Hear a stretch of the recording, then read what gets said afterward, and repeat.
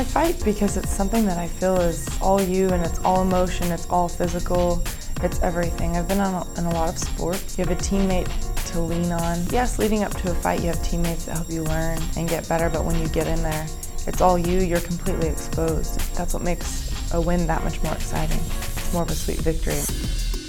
I didn't grow up doing any kind of fighting at all. I did soccer, gymnastics, swimming, and I just started doing an aerobics class when I was 16. And I thought, I'm gonna try those sparring classes they were going on. And after sparring a little bit, maybe I'll just get in there and have a fight and just see what it's like. And so I told Mr. Winkeljohn, I said, I'd love to fight, so just let me know if you think I'm ready.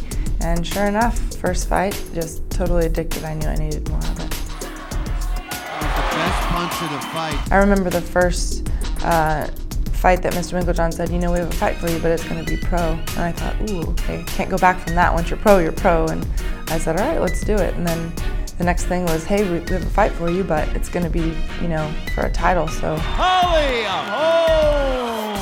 after that, it just was, kind of just kept going from one to the next. I didn't ever think that it would get there when I started, but it was definitely a heck of a ride. I've been training in an MMA gym for years and years, so I've been around them, sparred with them. All my teammates are all MMA fighters. I would kind of help some of the teammates and the girls train for their fights for MMA, and I would just give them a look that I could. I'd say, you can try and take me down. I'll try my best not to let you. I started to really enjoy doing it. I told my coach, I said, I want to try an MMA fight. This is really fun.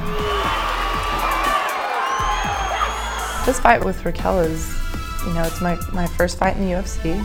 So I am anxious, I'm nervous, I'm excited, but I am all of those things for every fight I've ever had. It doesn't matter what fight it is, I'm always really nervous. I think this has a little more riding on it, so there's been days in the gym it's kind of weighed heavy on me, but that's normal and that's good. If I didn't feel that kind of emotion and that passion, then I probably shouldn't be here anymore.